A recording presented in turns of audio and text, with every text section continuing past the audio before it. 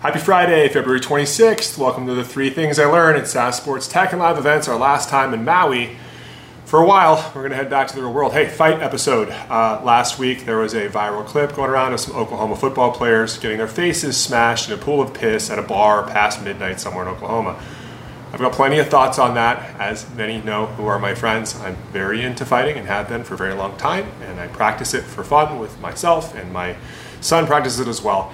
It led me to think that it'd be a good episode to talk about what happens in business when the fight happens, because it does come to you when you're an entrepreneur and you're in sales. Number 1, don't pick fights. I know everybody wants to do it, especially when you get frustrated when your business is growing. And better yet, it's best to avoid them whenever possible.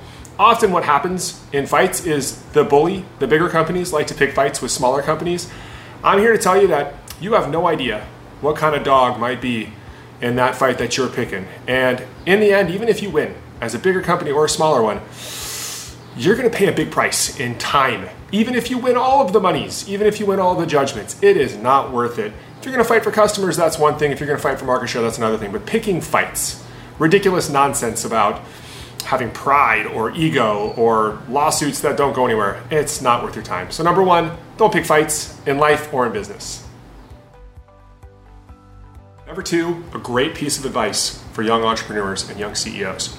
It is better to be a warrior in a garden than it is to be a gardener in a war. We all want to be kind. Well, maybe not all of us, but many of us want to be kind. We want to build our business around people that we trust and love. One of my friends, Ari Day, who is the CEO of Fivo, shared a terrific 3 things 2 weeks ago where he said the same thing. And I'll use him as an example. Ari is one of the kindest people I know. But don't get it twisted. If he needs to be, Ari's a killer. If you go after his flock, you go after people he cares about, he's prepared and he's a killer. And you need to be too. Now, what does that mean? It means the same thing as being prepared in real life for when the fight comes to you. It means discipline and practice. It means stress testing your contracts and making sure that they will hold up. Stress testing your culture, making sure that it'll hold up. And stress testing your relationships with your partners to make sure they hold up in the down times. Don't get me wrong. We want to be kind. And being a kind servant leader is what we're all looking for. But that's not mutually exclusive with not being able to be a killer. You gotta look out for your flock. That's number 2. And number 3, this happens quite often. There are fights internally in your business, and there's going to be fights internally. You might find them silly, but the fallout from fights is significant and lasts for a very long time. It took us a while to understand that the best way to handle this was to create a impartial system for our internal fights, because people fight over commissions, customers, queue time, all of those things. What we suggest: build a third-party counsel that's not involved in the revenue side of the business and not involved with those people.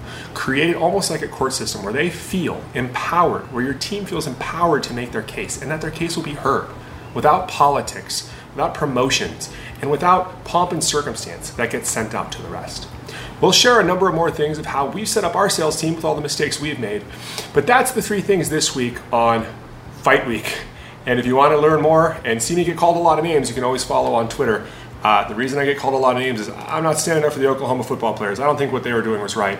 But I think the guy that was quote-unquote defending himself, that guy was a very well-trained grappler, and I think he poured it on an untrained fighter, and I don't think it was very necessary. I think he's a bully too. That's it for this week. Next week, a really great story of the time I sold a sponsorship to a strip club for an HBO heavyweight championship fight. We'll see you then.